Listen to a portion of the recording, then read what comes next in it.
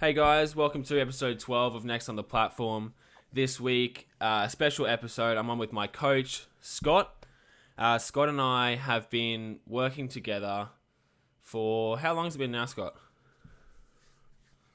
Ooh, it would have been just before your 18th birthday, a couple of months before that, I think. So Mm, what's that, 18 months? about Something oh, like about that. 13, about 13 months now. I'll let you Yeah. introduce yourself. I kind of keep Scott on the down low. I don't show him off like most athletes do, purely because he's not a full time powerlifting coach, but instead, Scotty, introduce Yeah. Instead of physiotherapist, I guess I'd probably have myself somewhere between the two. I obviously coach for Declan and really enjoy coaching as well. But my primary sort of space is working with athletes and coaches more as a consultant role. So someone they can send their athlete to if they're getting injuries or if they've got niggles, something like that. So I guess a sounding board, someone who's coming from maybe more of a rehab space as opposed to a performance space and just trying to sort of work in that medium. I've been a physio for 9 years now, I think it is 8 or 9 years. And my passion obviously lies in strength sports. That's developed purely from my own interests and hobbies.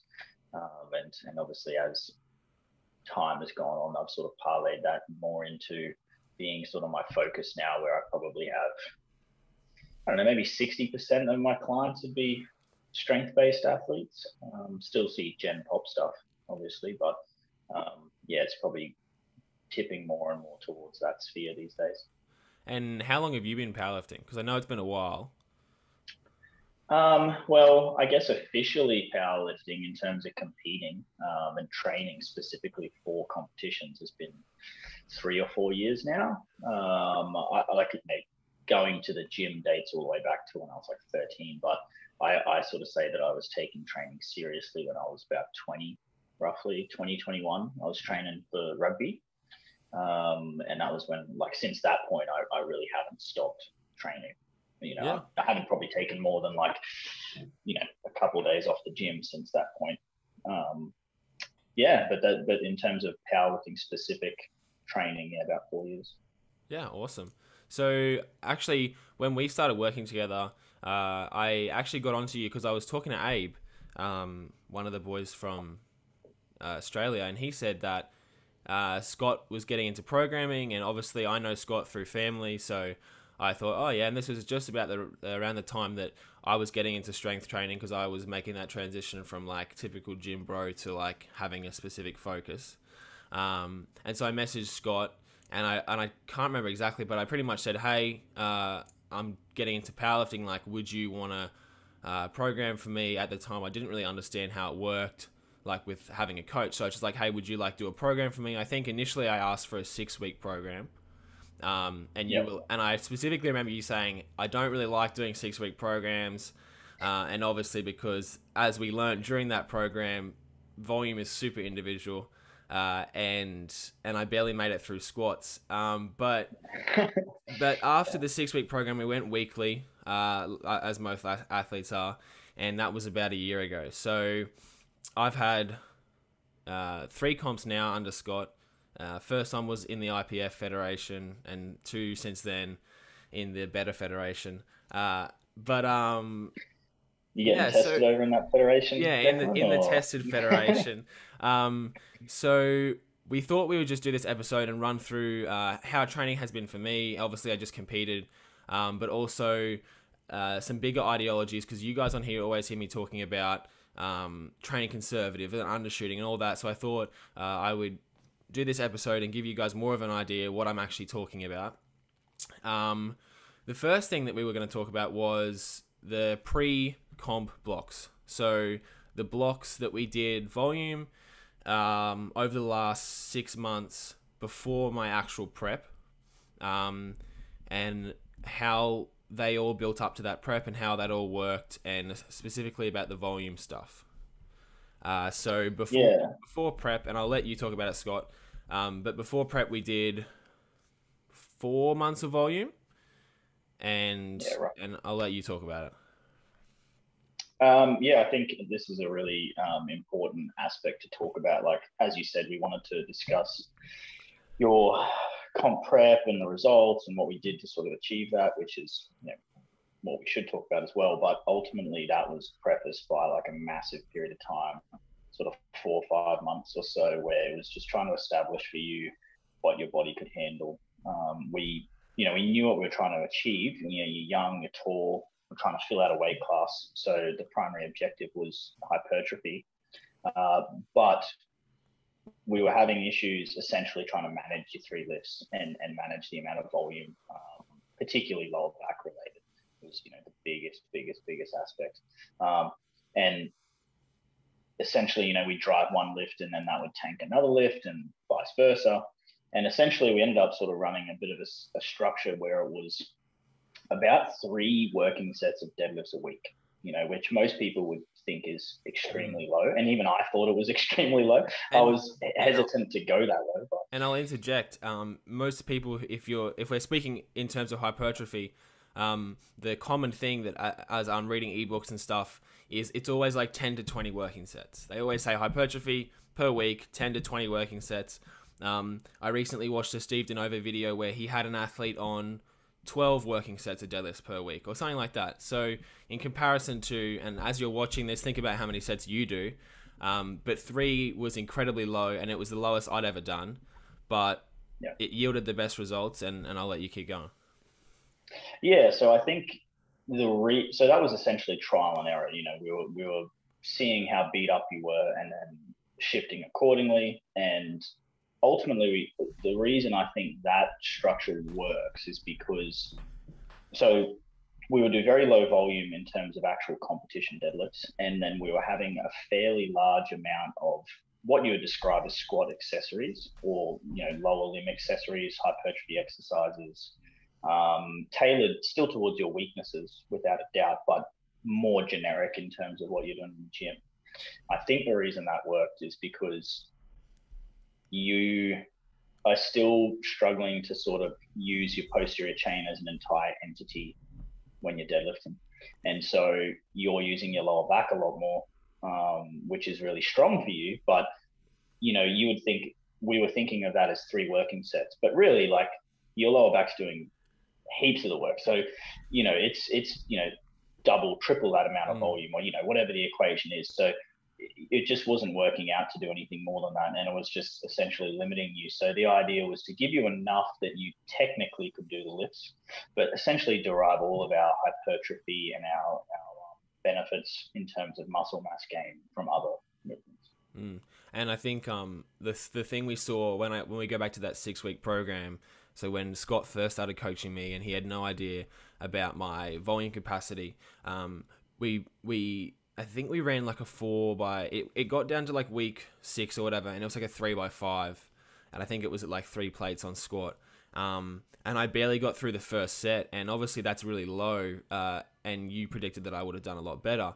And I remember during that 6-week block texting you and be like, oh, my lower back is so sore, like, I could barely do a leg press, and we soon came to realize that not only was my volume capacity low, but also just the way that I'm built with my hips and my lower back and my hamstrings and that positioning is hard for me. And at the time on squats, I would like shoot my knees back and it would load up my lower back.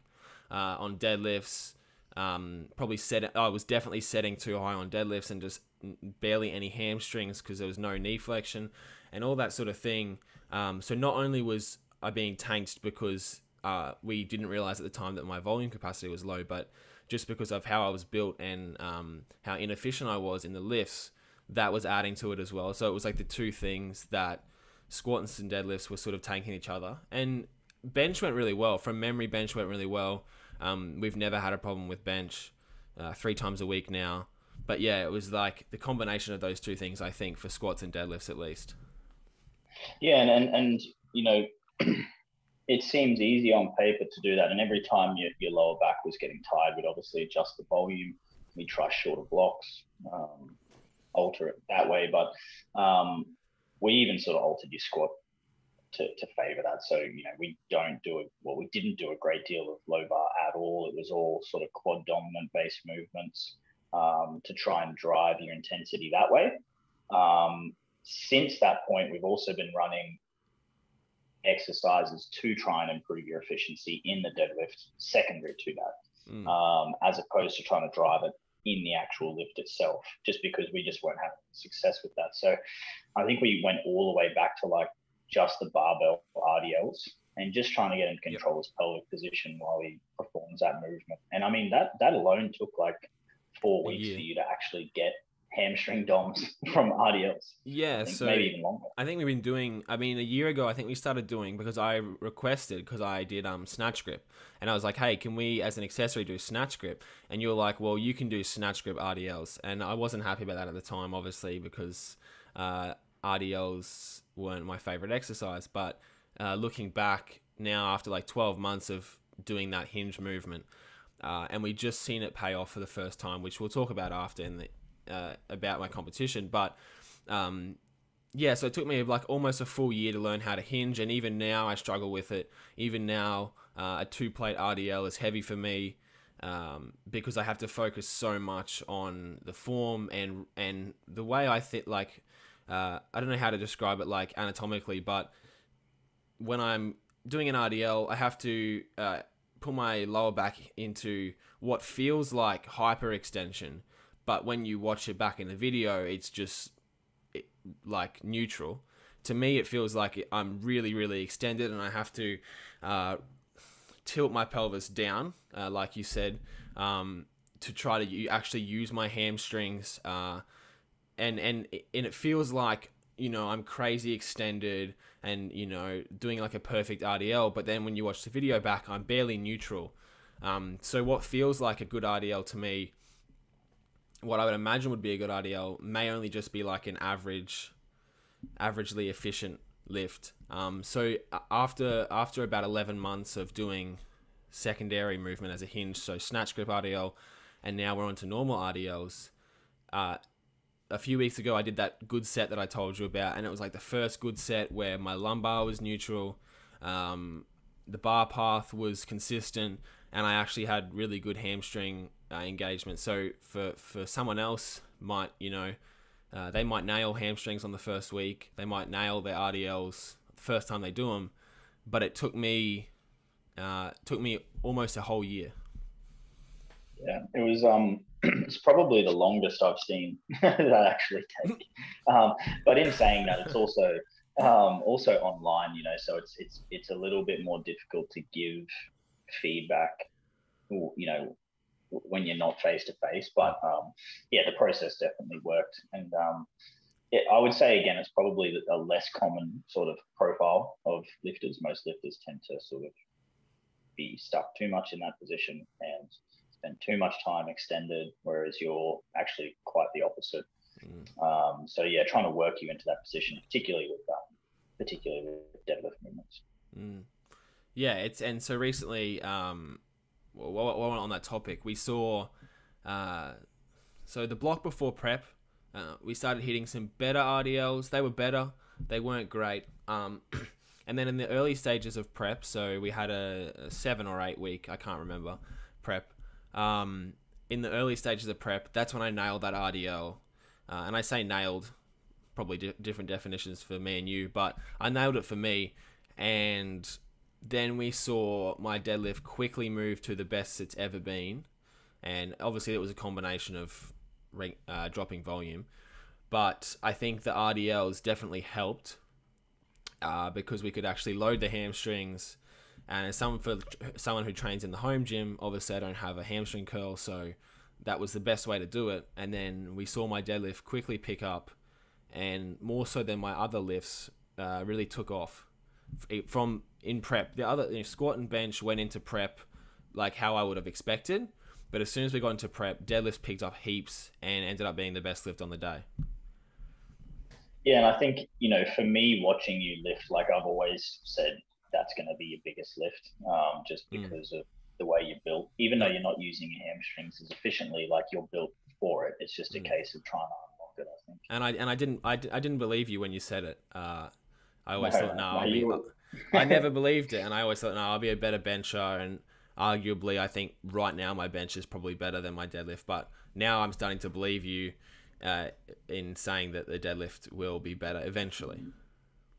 Yeah, I think, where you're at now and your age in particular, like big bench presses at young ages aren't very common. So I do think that at the moment that's proportionally your biggest lift. But I can see that changing for sure. And I'm happy. Particularly I'm like, happy to be a deadlifter.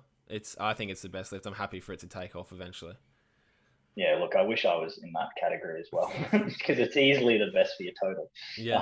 So that would be comforting for sure. But that entire lead up, 4 to 6 months worth of training essentially got like a formula that we knew was going to work for you for that 12 week prep, and that was super important because you you can take a rough guess at what people are going to be able to handle coming into a prep, but really you need that 6 month period. But any coach, no matter how good they are, needs that period to understand what that person can do, so they can push them to their limits essentially without breaking them. And that's what we needed to figure out for you coming into this one. And one of the things in particular, bench during that period, bench was pretty standard. Like we were making progress. There was not really an issue at all.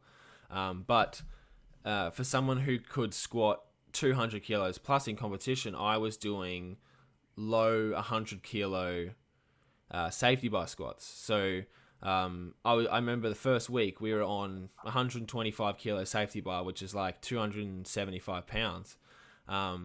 And just for like a 3x7, and at the time, obviously there's a little bit of ego in with myself personally, but just with everyone. And so to do reps that were that low at the time, and it wasn't even a comp lift, and so eventually we built that up over to the point where I could have repped, I think it was like 185 of 4 plates on the safety bar.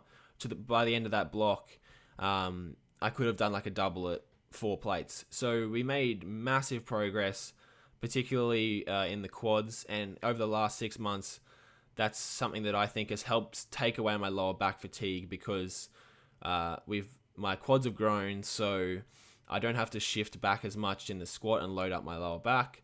I can stay forward, and even we saw in competition under like an RPE 10 squat, I didn't shoot back, which is the biggest issue that I did have, and I would have for sure said that it was contributing to that lower back soreness. But and just logically, like we loaded up the quads, it took pressure off the lower back, and so over a period of 6 months, we saw, even though squat was the smallest jump in PR, it was probably the biggest, or if not one of the biggest technique changes that we made. And it was not actually through changing technique, but through focusing on what needed attention at the time, which was the quads. Yeah, and I think what's important to note with the quad aspect and that too is that we took a big emphasis on your center of mass position. So we made those squats a narrower stance squat, and we also emphasized you starting the lift in your midfoot to forefoot rather than sitting your weight on your heels. Yeah, and so essentially it is your quads, like you are loading your quads more, but if you just think about like the same hip hinge mechanic, but instead of starting like your body like this, you're starting essentially with your center of mass further forward. So when you hit that sticking point coming up out of the hole, you're underneath the bar essentially, because you're going to have a difficulty squatting a heavy weight if, when you slow down, and that's inevitable, you're going to slow down when you hit a heavy squat, your mechanics can allow you to sort of drive through that. And that's the issue that we had, is essentially the weight was back, the knees would come back, the body would come forward. Yeah. And your lower back is strong enough to do that until it can't do that. So it just hits a wall, and that's where you need that. And that's what you said with the technical PR, because that was probably the most grindy I think I've seen you squat in a competition, which is actually good, because you hit that point when you slow down, your center of mass stayed forward and you drove up through the bar rather than buckling forward. Yeah, and even then, like, and when we do get to talking about the comp, we can talk about how the approach with squats is always conservative. But so I'm yet to do an RPE 10 squat in a meet, and we'll talk about why. But we still haven't really seen that RPE 10 since we fixed the shifting issue. I mean, you saw when we did the pretend competition at your clinic. We saw that failed 200 kilo squat where hit the hole. The first thing to come out were the knees rather than the glutes. So knees came out of the hole first, all the way back. Bar comes all the way forward. I can't even try to fight it. Yeah, so that was, I think, about a year ago we failed that. And I think that was probably the last time that I failed. I definitely failed a squat from that issue. But since then, and you would have noted it, I noted it too, we put that focus on the quads. And yeah, like you said, I'm not a squat specialist, and it only was a 15 kilo jump in 6 months, which is still huge. But bench jumped 25 kilos. So if you can see the bench PR should never be bigger than the squat PR, but that's just how it works for me. And so once we fixed that quad issue, squats weren't loading the lumbar as much. Then we could focus more on because I was squatting Monday and deadlifting Friday. I think it's important for people to know that if I was loading up too much lumbar on the Monday on the squats, come Friday after 2 bench sessions, the back is pretty fatigued, especially when you're arching. So that would have been an issue contributing to the deadlifts, was that fatigue from Monday. And I messaged Scott and I said, hey, what do you think about swapping deadlifts to Monday?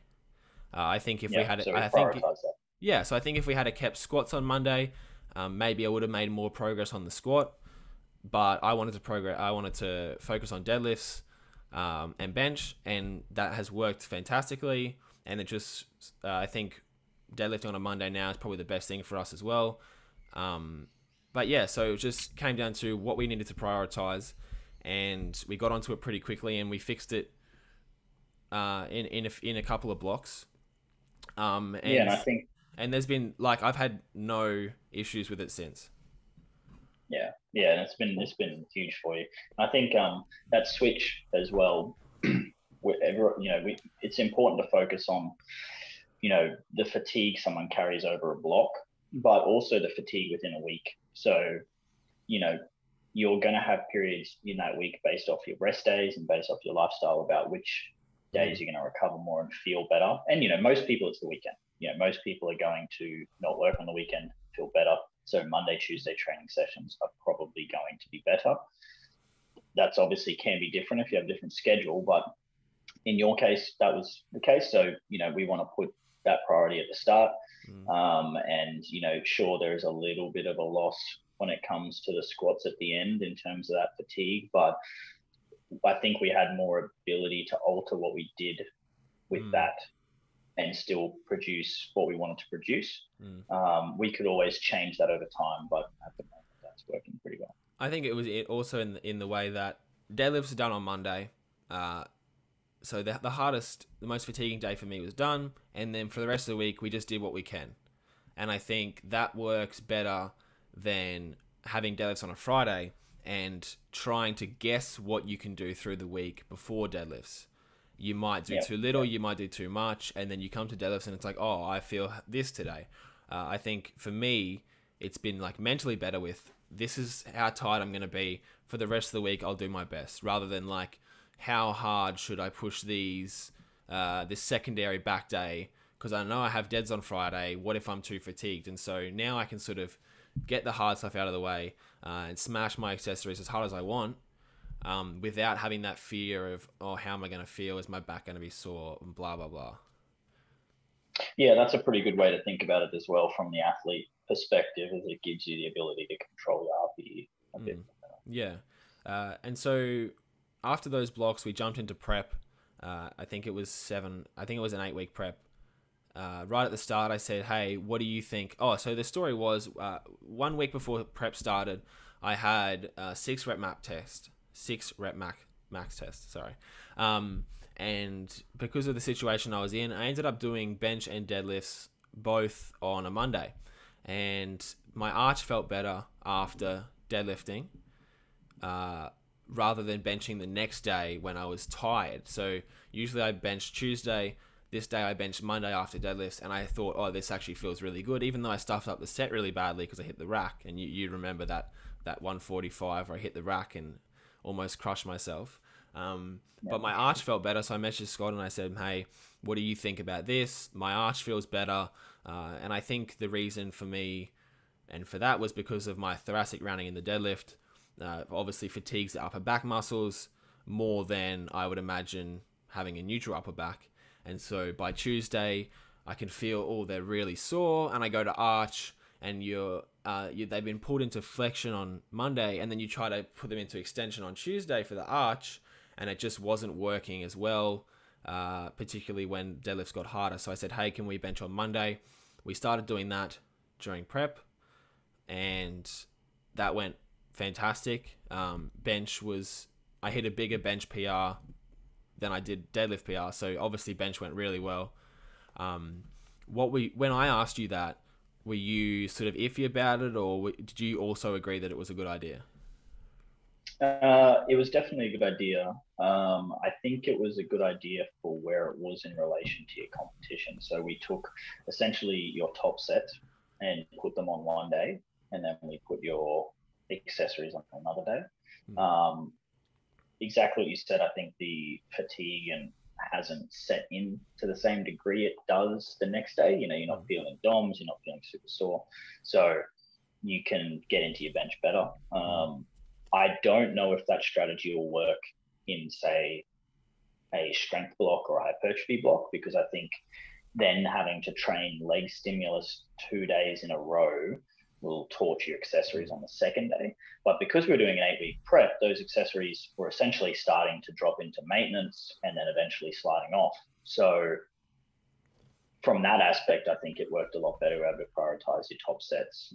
We'd already done, 6 months of hypertrophy. So I think it was perfect for where it was. I also really wanted to see you benching under fatigue. So that was the other concern that I had.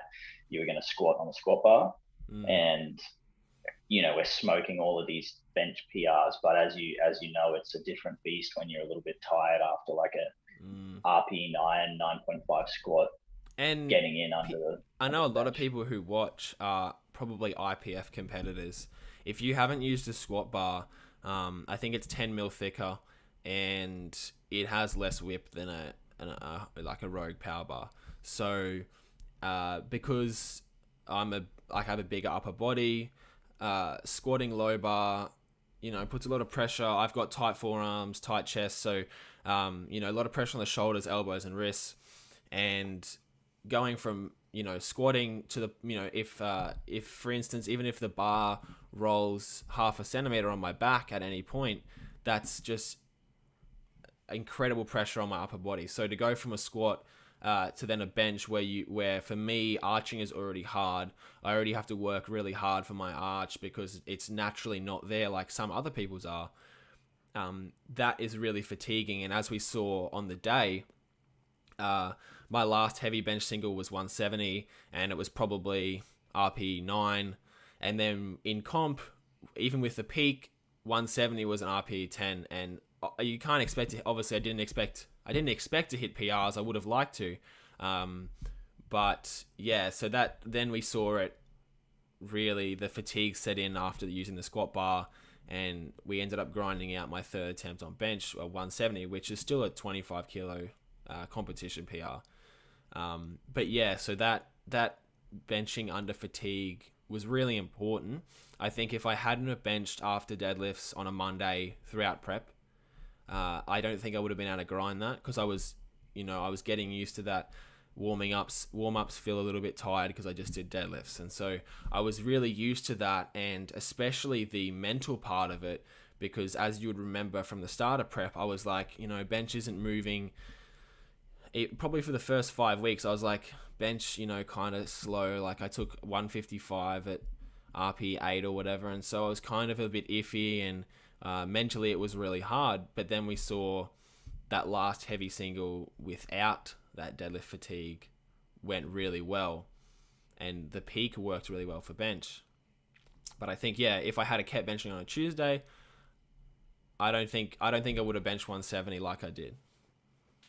I think it may have psychologically thrown you off. I don't know, if it makes a huge difference necessarily physiologically, but as you said, mentally and preparing to do something in that condition is super important. So it definitely was a better thing. And for me too, thinking about his numbers, it made me feel better about choosing those numbers otherwise. So, Yeah. which is important because it is a sport, right? So there wasn't obviously a lot of competition for you in your age group and weight class and stuff on that day, but there will be at some point. So, yeah, being able to nail those third attempts is super important for that. And that's one thing that I definitely have mentioned on the podcast before. It's like, at the end of the day, our goal is to go 9 for 9. We didn't go in with, I went in wanting to total 650. We did, but let's say squats underperformed. I wasn't going to load something ridiculous on deadlifts for my third attempt just to get to 650. So, if I had a squatted only 220, I wasn't going to end up going and loading 260 because it just wouldn't have been there. To me, 9 for 9 is always more important than the total goal. I mean, unless, and there's a stage where that swaps around where you're super competitive. But for me, and what I keep saying is, if you aren't competitive, don't cut weight, don't, take stupid third attempts. There's no one to compete against. There's not many 110 kilo, 18, 19-year-olds in Australia. So there wasn't really anyone to compete against. So at the end of the day, it was about experience, learning how to go 9 for 9 as best I could. And we did. We went 9 for 9. I think I got one red light the whole time. And that was for bench. Yeah, the bench. Yeah, I think they called you on your right elbow. I think a bar dip from memory, but I think personally just stopped. But it gets a little bit.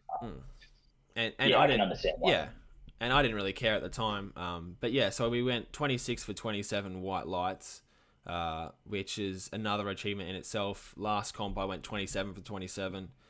And the comp before that I went 8 for 9. So we're 8 for 9, 9 for 9, and 9 for 9. And I like to continue this trend. We always talk about training conservatively rather than overshooting. We'd like to undershoot. And that's paid off big time in the injury realm of training because since I've been with Scott, I'm injury free. And even when I say injury, I mean even little strains. There's been none. Like no strain here, bicep, whatever. I've been completely good. And I think it's due to the undershooting all the time. Still making big gains, but just conservatively keeping in the back of the head, is it really worth potentially overshooting today? And I'm always thinking ahead, and that's just based, and I think that comes from Scott as a clinical physio. His focus is obviously injury prevention or rehab, so it sort of has carried on to me where I'm not thinking, what weight could I hit today? I'm thinking, like, what weight could I hit today safely, without risking injury and without overshooting? And I think that's one thing that I don't see enough of in teen lifters is the choosing to undershoot. I think most people rather overshoot, unfortunately, and that leads to injury. But yeah, I think that's carried down from Scott. And obviously we went the whole prep without injury. But one of the things that we did introduce during this prep that we hadn't done before was weekly singles. And I know why we didn't do them, but I'd like to ask you, Scott, how come we didn't do weekly singles? And some coaches do. I know a lot of the Flex boys, Joey Flex's athletes, they do weekly singles. How come and I think I've asked before and you said no, how come we didn't start doing it until this prep? Well, I'm not against them. Like they obviously work and they have their place, and we ended up doing it. So I'm not completely against them at all. But I feel that for most of the time, most lifters who are novice and intermediate lifters, you're extracting most of your gains from simply putting on muscle mass and filling out a weight class. Like most of the time, not all the time, but so I feel like, I feel like most of that time you are just simply hitting a number to check where you're at and then calculating your back-offs from that, which is not the worst way to do it. But for me, those gains are coming from that back-offs. So if I can figure out how much you're doing on that, well, I can do a little bit more work in that middle ground to try and essentially, take the single out. Now, if you're way off and you can't figure out where to get the volume to, and to calculate that intensity, then I would use a top single to figure that out. And that's what we did with your deadlifts earlier than the other lifts, because we're having trouble figuring out how much you could sort of handle. But as I said, I feel like those gains are being attributed to a single, when in reality they're really the back off work. And I'm sure those boys like Joey Flex and all that know that. I'm not pointing anything out that they're not well aware of. And they're also, there's a time and a place. So if you're working obviously with more elite lifters, you could definitely justify it even more so. But yeah, that's sort of why we avoided it. And I also sort of wanted to establish like a really strong base for you. You've only been training for a handful of years.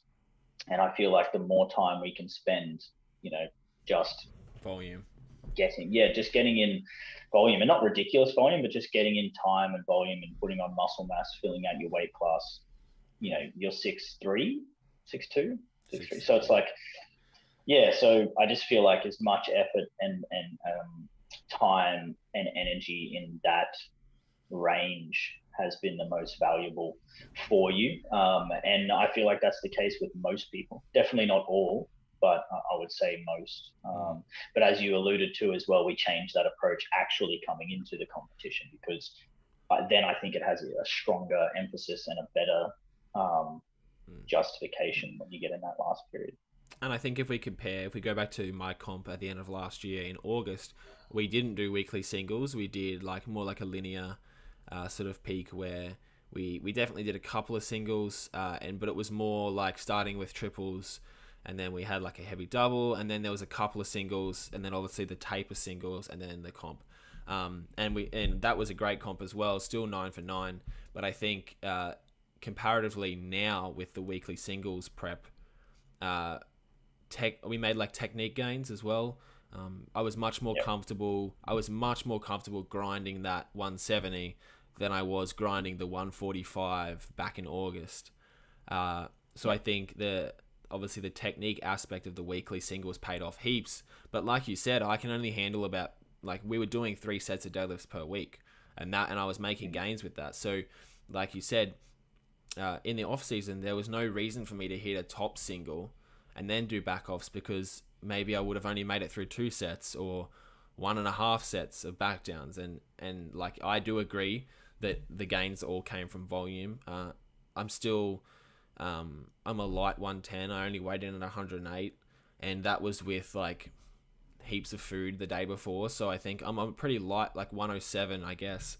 And so we still have, I could probably fill out this 110 for another year before I needed to move up. So there was more of a benefit, because in the long run, I'm not looking to go as hard as I can in these competitions now. And to be completely honest, I'm only competing because I love doing it, not because I need to be competitive or I feel like winning or whatever. But I just want to get that practice for when I do fill out my weight class. And then I think we'll have potential to, whether I swap back to the IPF feds or whatever to be competitive, then I think there'll be less of a focus on hypertrophy, and then obviously getting more technically proficient. But until then, I have, 3 kilos of muscle mass to still put on, 5 even, and then we cut back for a comp, so we haven't cut yet at all. We haven't done a weight cut at all for a comp. I think we have nationals in September, so I think that's probably going to be our first weight cut. And just because, like I've said before, I don't see any point in doing it. If you aren't competitive, don't cut weight. There's definitely other people who've said that too. But yeah, maybe we train at 112, 113, and I cut back to a lean. I'd like to be a lean 110, and you've said you'd like to see it too. I definitely made the mistake of going from 90 something to 100 something kilos a little bit too quickly, and we sort of lost some body composition in about a year ago when I started doing it. But yeah, I would definitely like to fill out the weight class, and I think that volume has helped so much. We've seen massive gains in my upper body and specifically my quads as well, and I'm sure soon we'll see the hamstrings as well. But yeah, that's sort of how I look at how we're doing things as well. Yeah, and I mean, just to cap that off, like you sort of said it anyway, that you still got technical improvements from the single work. And that's essentially, if you're going to get gains from singles, it's coming from that technical adaptation. And that becomes more and more valuable. Like, it is valuable, and it becomes more and more valuable, essentially, the stronger you get. So the heavier that weight gets and the more, intermediate and elite you get, the amount you can leak from the technical adjustments versus muscle gains and general strength starts to tip that technical way. So you just need to weigh up, like, where am I at and what am I going to get most of my value from, and just having the ratios balanced, because you can only do so much. So where am I going to put my training to get the most value? Yeah, exactly. So throughout prep, we saw deadlifts moved linearly. It was amazing. So we started off 210, and you were guessing about an RP 8. First week, I ended up doing RP 6. So from the very start, we were way ahead of schedule. Things were moving great. And I tend to take a little bit longer to get acclimatized to stuff. So, for example, in our volume blocks, we've done, we've gone from starting 120 kilos on bench and ended up to working up to a top set of like 145 on bench. And for me, it's very much like exponential in that it's, it's average, and then the last 1 or 2 weeks are really, really good of the volume block. I tend to take a little bit to get used to it. So for deadlifts to go great from the very first week, we sort of knew this is going to go really well. We continued to see that. I went to 10, to 15, to 20. We made it to 500 pounds, 226 at an RP 7. So we started RP 6. We added, what was that, like 15 kilos? Yeah. Only went up 1 RPE over a period of 4 weeks. And then we hit the 250 as the last heavy single. That was week 4. So 3 weeks out, we hit the 250. That was a 10 kilo PR for me. And RPE 9.5. It wasn't a grinder, so we were happy with the speed of it. Form was a bit off. So after that, I said, hey, like, I think I shot my knees back too fast. And so we made a bit of a plan to focus on that during the following couple of weeks during the taper. And we definitely did. I saw right towards the end, my form definitely improved. And on the day, I ended up grinding out 255, and we saw the same issue with the knees shooting back. But I mean, it doesn't bother me that much. It's just one thing that I am going to work on now in the off season. Obviously, during a prep, there isn't much time to, like, I wasn't going to change my whole form 2 weeks out. So I kind of expected that same knee shooting back on the deadlift issue, and some more rounding that I would have liked, but that's just something that I'll focus on more, is driving the knees forward in the off season. But yeah, so we were super happy with how deadlifts went, because that was actually the first time we'd seen it start really good and finish really good. Usually we start pretty rough and it finishes good. So that was a huge boost for me. Were you kind of surprised how well things moved, particularly in the first 4 weeks, because we saw the RP did not move at all? Yeah, it probably took me a little bit by surprise in terms of how low the RPE was. But in terms of it staying good the whole time, I was confident of that because of what we'd done in those first 4 to 6 months. I think the reason we'd had that issue before is we just couldn't figure out how much he could handle. And then because we spent all that time, I was confident that we were going to be able to keep it good. But it did surprise me at how low the RPE was. I thought it'd be a little bit higher. But yeah, that's obviously awesome. So Yeah. that also has to do with you just putting on more muscle and getting bigger. And then by the time we did that, I was probably underestimating how much he'd gained in that time period. I think it was about, yeah, that's obviously. I think it was about 2.5 kilos. And I would say most of it was muscle, because we did so much volume. Obviously not all of it, but I've definitely seen the quads grow, and I don't know, probably my upper body as well, particularly the quads, because I noticed, because I had very small quads and the knees were shooting back in the squat, blah, blah, blah, to now where I actually feel like my quads have grown and the knees are staying forward. So, I'd like to think kilo of quads, whatever. But yeah, so I definitely grew quite a bit in that off season. Although I only weighed in 2 kilos heavier 6 months later. I think I was 106 in August, and I weighed in 108 in March this month. But yeah, no, I definitely saw the volume, and it felt good to come into the prep knowing I'd done so much hard work. So like the prep was easy for me. The way you wrote it, the way I executed things, it was really easy for me. I'm not saying the weights were, but mentally, and also just how things were flowing and gaining momentum, because I'd already done that 3 to 4 months or 5 months, whatever it was, of that really hard volume work where I was quite beat up and we were still getting that perfect amount of volume. And even when we did nail it, it was still hard. Like we still did the 6 rep maxes and stuff, and that's all hard stuff. But then I came in feeling fresh and feeling like I had a really good base behind me. And I don't know if we would have achieved that if we had done singles in the off season. I think the way we did it really works for me. And one of the downsides to not doing singles regularly is that it probably took me 4 weeks to nail my technique during this prep.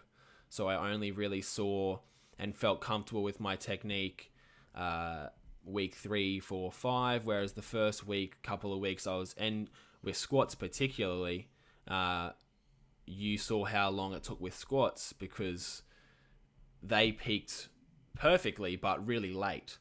For the first few weeks of prep, we started at 170, and my last weekly single was 205. So that's a 35 kilo increase over a few weeks, and the RP was great. Like we were super happy with that 205, and then obviously last heavy single we hit 222. But yeah, squat particularly, I saw it take quite a while to come back. And I think that was because we spent most of the off season on the safety bar, and obviously it paid off big time. But I think one of the sacrifices that I have to make is we sacrifice a little bit of technical proficiency for a little bit more volume and a little bit more like specific hypertrophy that you think that I need. So for me, it was the quads and whatever. Yeah, I think. Oh, sorry. I was going No. to say, I just think as long as you give yourself enough time coming back into it, which is what we did, 8 weeks is a fair bit of technical time. And we also did low bar back offs, and we did some tempo low bars so we could spend time refining and establishing your center of mass with the low bar versus the high bar. I expected it to be garbage for you for a while, but yeah, 8 weeks I think is long enough, and it proved to be the case. Yeah, I would agree. So bench was actually the one where I actually had some issues. Deadlifts, like I said, was linearly improving. Squats, I had faith they would come back, but my technique felt, pretty good by week 3 or 4 on squats. It just, the weights didn't feel as good as I wanted right till the end. But bench particularly, I had some issues with, and we've spoken about this, is the pulling my elbows in too close to my body. So right before comp, not right before comp, in December I failed 170, and I didn't post it on Instagram, so none of you would know that. I was embarrassed. I failed 170, and looking back, it was because that was the week that you gave me the option. You said, like, we can do a triple or you can do a single. I ended up picking to do a triple, and then a week later I was like, oh, I can do the single now as well. And obviously the single didn't work out. We still hit a nice, that was when I did the 150 triple on bench. And I failed the single. It was, now looking back, I'm thinking it was obviously the fatigue, but my technique in the last few weeks has changed more to winging a bit more and stacking better, so stacking my wrists over my elbows. And I feel like that's something that people don't know is really beneficial. Obviously, just the way that biomechanics work and the way that force production works, when joints are stacked over each other, you can produce more force. And so in the first few weeks of prep, I was, bench isn't feeling that good, and I knew it was fatigue, but I knew something was up. So I, you know, we took that side video and I sent it to you, and you said, yeah, you're definitely from the side, so my elbows were too far under. And then we said, okay, let's swap that up a bit. So we winged a little bit more, and it definitely took some pressure off my joints because they're in a more optimal position. And by the end of prep, I was able to grind out that 170 without losing it at the chest. And I think it was all attributed to the winging of the elbows. I see like a lot of people want to bring them in really close and have that big arch style bench. But for me, that was what I needed, and it ended up paying off really well. Yeah, and I think that's a good example of where singles are really useful. So we established his break point and saw that in the elbow position. So, like you said, I tend to lean more towards a flared elbow and utilizing them because it's going to utilize your chest. You're going to get a better stack position. You can use your muscle mass. In saying that, there's lots of different ways to bench press. So you see Japanese style bench pressing does the exact opposite, but that's an efficiency style bench press, and you're trying to make things as efficient as possible, which it also works. But in your case, you're not that efficient like that technique. So we were essentially losing the ability to use your muscle without getting that efficient. So as you would come off your chest and it slows down, you're not going to be able to grind through it when you're in that sticking point for you. So I don't think we would have seen it as well without that heavy single, and that's where that stuff is useful for sure, because we can see your buckle point. And that gave us the ability to use that. That's also something in comp too, that in your warm-ups and then on your 170, even though you grinded it, that's something in person. Yeah, it was way better because you can use your chest, you can stay stacked. But I also saw some technical aspects there that we can keep working on that I don't think I would have seen at lighter weights. So what was I forget what you told me, and I know it's about my shoulder. What did you say that my left shoulder's no good at? That's the right shoulder. Right shoulder. So it's the same thing essentially. Your right sits way more retracted and externally rotates. So you're essentially dumping on that side, and you see the bar tilt to the right. Yeah. That's usually a bit of a dead giveaway if people are benching and the bar's crooked.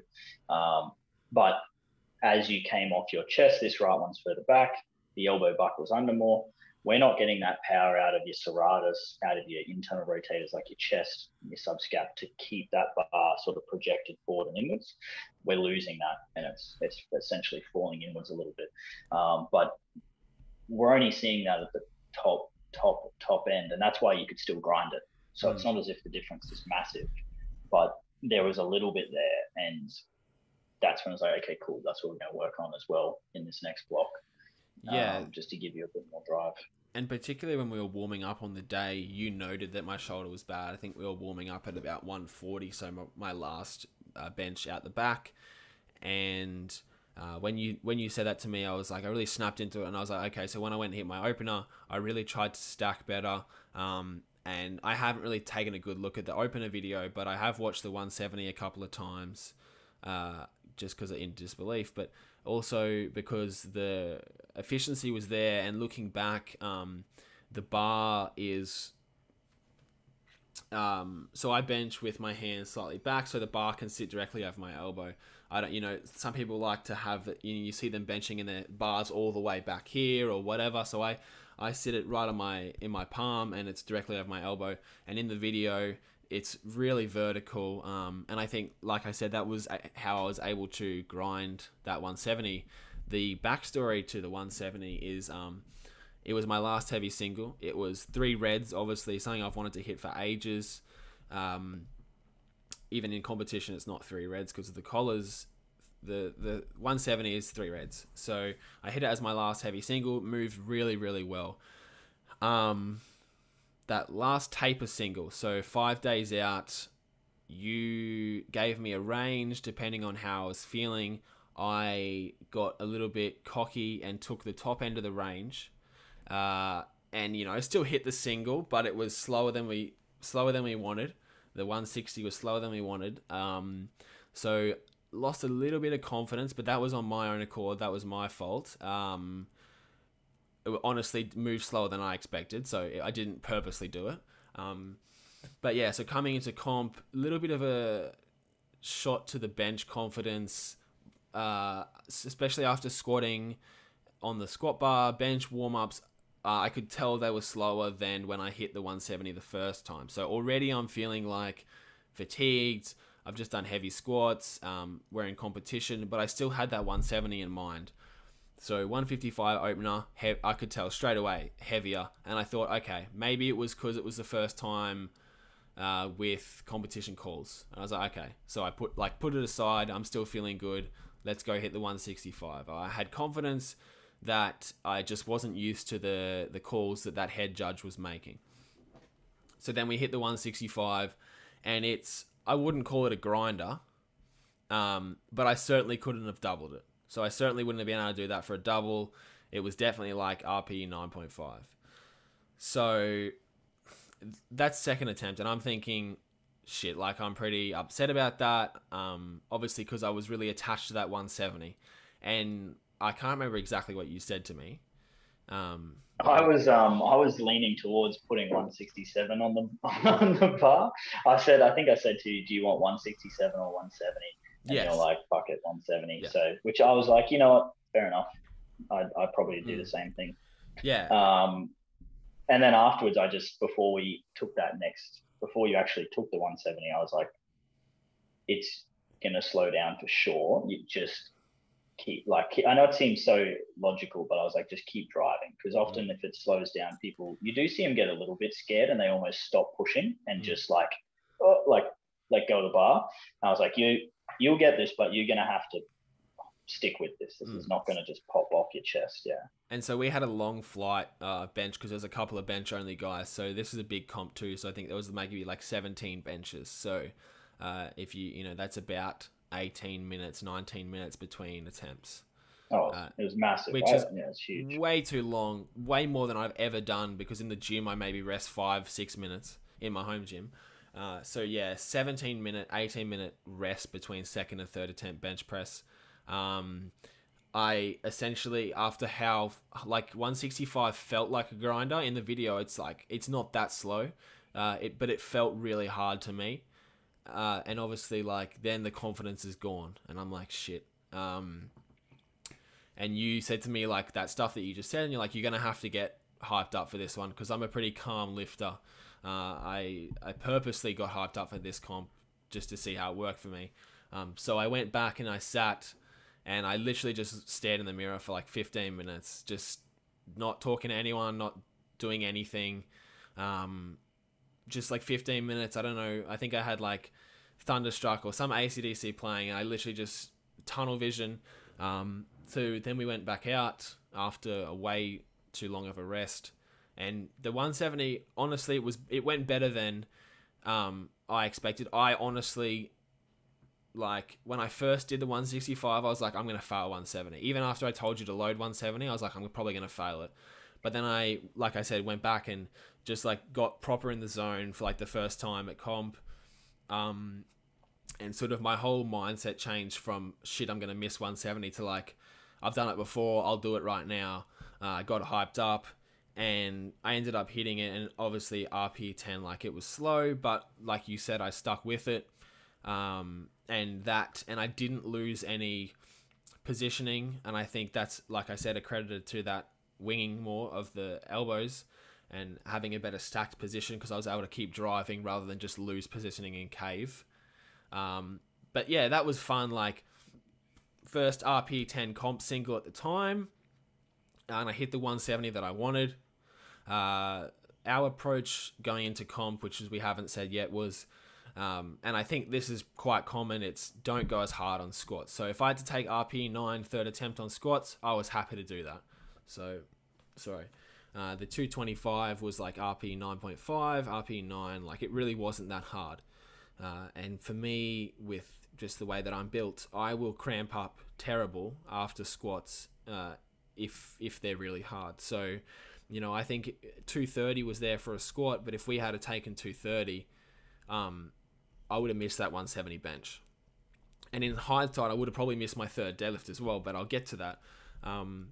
And that was something that we spoke about the whole time, was taking an easy opener, an easy second attempt, and, you know, like a relatively hard third attempt on squats. And we did that, and it paid off. But like, yeah, I think if we had gone heavier on squats, I probably would have failed my third attempt bench. Yeah, I tend to agree, and I think in your case, the other important part of this was that you had also goals within the comp, which was to hit a 170 bench and to get a 650 total. So I think you were always going to leak a few more kilos from your bench and your deadlift. So it was just a case of parking squat in a good amount, but making sure that we're a solid 5 kilos off what would have been difficult. Just so then at the end with the deadlift, if you happen to be feeling a bit better, like let's say 170 bench moved well and you weren't that tired, we could have chucked an extra 5 on the deadlift if we wanted to. But it ended up being the opposite, which was we got the goal of the 170 bench, we took 5 kilos off the deadlift. Yeah, so ideally I would have deadlifted 260, and historically we can see that I can usually hit a 10 kilo PR on deadlifts, which is like obviously would be ridiculous of me to continue asking for a 10 kilo PR. But in the last few peaks, in the last couple of comps, the last couple of mock meets, whatever, we've hit a 10 kilo deadlift PR, which is awesome. And that's what I wanted on the day. We thought we'd go 250 last heavy single, 260 in comp. We didn't end up taking 260. I ended up loading 255. What actually happened so sorry, my dog. So Scott, as you said, you're a physio. Scott had to go after bench, and he went and you did injury prevention for what was it? Who was it? Yeah, it was like a futsal club. We were just doing a bunch of like player screening stuff in the afternoon. Okay, so Scott's like obviously got to prioritize his job over my comp and whatever. So he went and did that. I was left in the hands of one of my mates, Kieran, who ended up helping me heaps. So when Scott left, he's like, just, you know, be smart with your attempt selection. He ran me over like when to take my last warm-ups and stuff. And he's like, just be clever with the way that you attempt your second and third. So we opened with my competition max 232. It was slower than I would have liked. So straight off the bat, I was like, okay, let's load 247. We were going to jump to 250. Like that was the plan before comp. So we load 247, and it's relatively hard. So the goal was 260, and obviously I was going to base it off my second attempt. If 247 had to move better, I would have loaded 260. 247, like relatively hard, RP 9 for sure. So I was like to Kieran, what do you think? He's like 255. You said, Scott, later on that attempt selection was great, but I think, I would have failed 260 because as we saw, the 255 was a grinder, and this all ties back in with the squat. You know, like I barely made that deadlift. I barely made that bench. Although we got white lights, like it was our proper RPE 10. So I think if we had taken that heavier squat, we would have seen potentially missing both third attempts, deadlift and bench. Yeah, I think it just times well for a competition in general. Obviously, keeping a bit in the tank so you can push harder at the end of it. You know, if you push super hard at the start, tend to blow your load early, and then you got nothing left at the end. In saying that, obviously, if you want a squat record or you're a squat specialist, different kettle of fish. But in your case, it suits perfect. Yeah. I got to run for uni soon, but before we wrap up, I wanted to, because we haven't had a great big discussion about this. So comp was on Sunday. I should have said to Scott, I'm at uni, so I was like, I'll just train however this week, you know, and so I've just done a couple of sessions, a couple of easy sessions, super low volume, treat it as a deload. I'm not one of those people who's going to bounce after comp and go bumper plates and straps and pull some ridiculous deadlift single. I'm sick of seeing, like, honestly, people will come out of comp and they'll go swap up equipment, you know, their easier stuff. You know, if they're stiff bar pullers, they'll go pull on the deadlift bar. I'm like, it's just, to me, the risk of injury is too high and stuff, but whatever. So I bounce back, body's feeling good. I have a really easy week. What are we going to do? So we're 6 months out from nationals in September. What do you think we're going to do? Because we actually haven't spoken that much about the off season yet.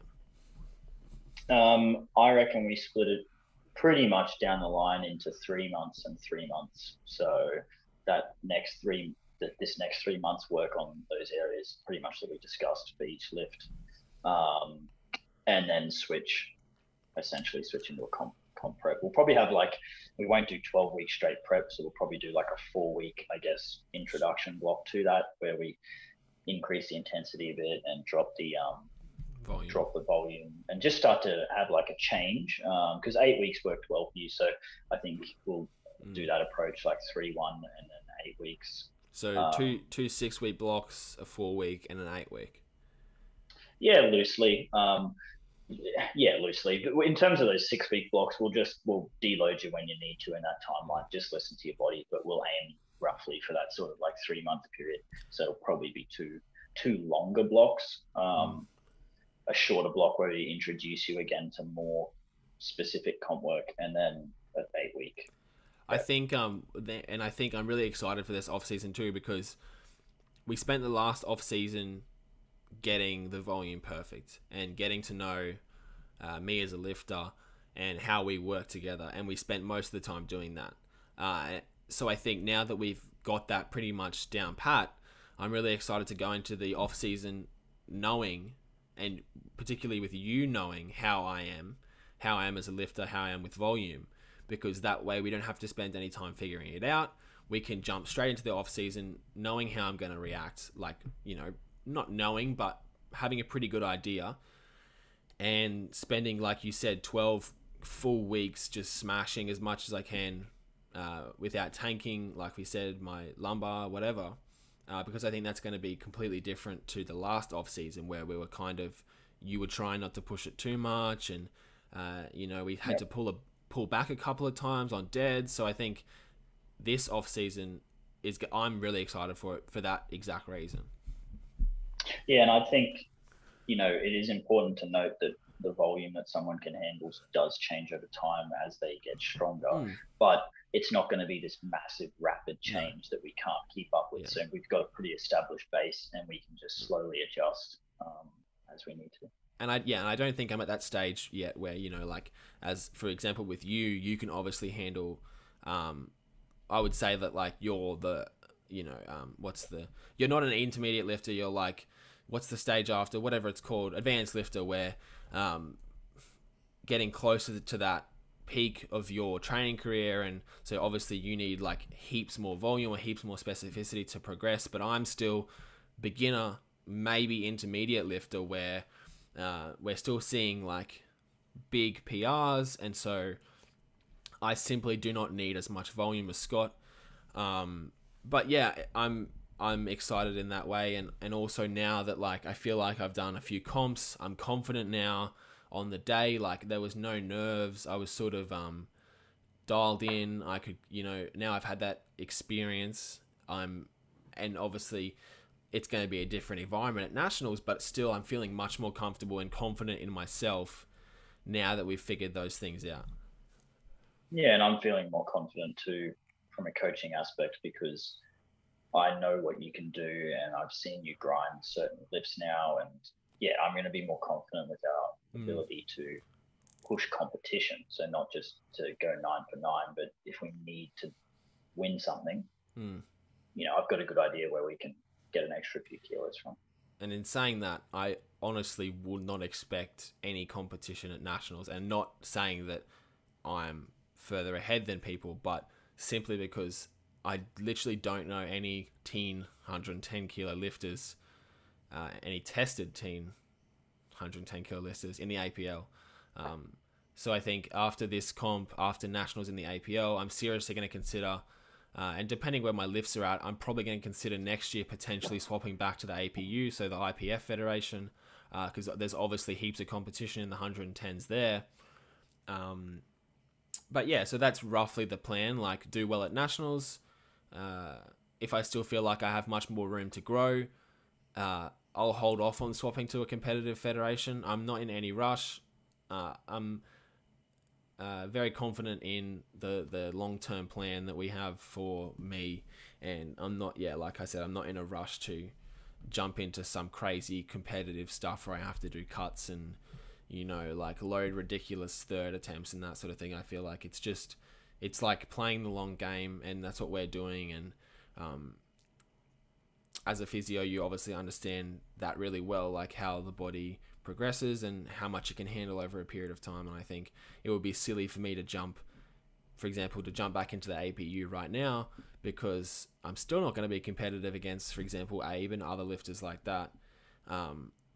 Yet it's just going to be harder on my body with the stiff bar and stuff. So yeah, I think the plan we have is really good. Yeah, definitely, man. I think, look, you could go either way. You could jump in earlier if you want, or you can take your time. As long as we have a clear strategy, that's really what matters. Exactly. Yeah, I got to bounce for uni and stuff now. Thanks Cool. heaps for coming on, Scott. I hope you guys listening learned something. I hope if you're learning coaching that you sort of picked up on some of the stuff that we spoke about. As someone who's getting into coaching now, I learned a heap from Scott, and I learn heaps from seeing how I react to stuff. I don't coach anyone who reacts the way that I do to volume. I think if I did, I would have a pretty good idea of how to handle it now, just because we've spent so much time figuring it out. But yeah, like I hope you guys enjoyed this episode. Yeah, thanks heaps, Scott, for coming on. No worries. Thanks for having me, mate. Yeah, go check us out if you want on Instagram. I'm terrible on it, but yeah, give us a follow. No. I'll tag Scott. If you're in Australia, if you're in Brisbane or the Gold Coast, Scott's physio clinic is in Brisbane City. I'll put your Instagram on the post that I make. Yeah, if you're around and you need any help physiologically, go see Scotty in Brisbane. Cool. Thanks, guys. Catch us.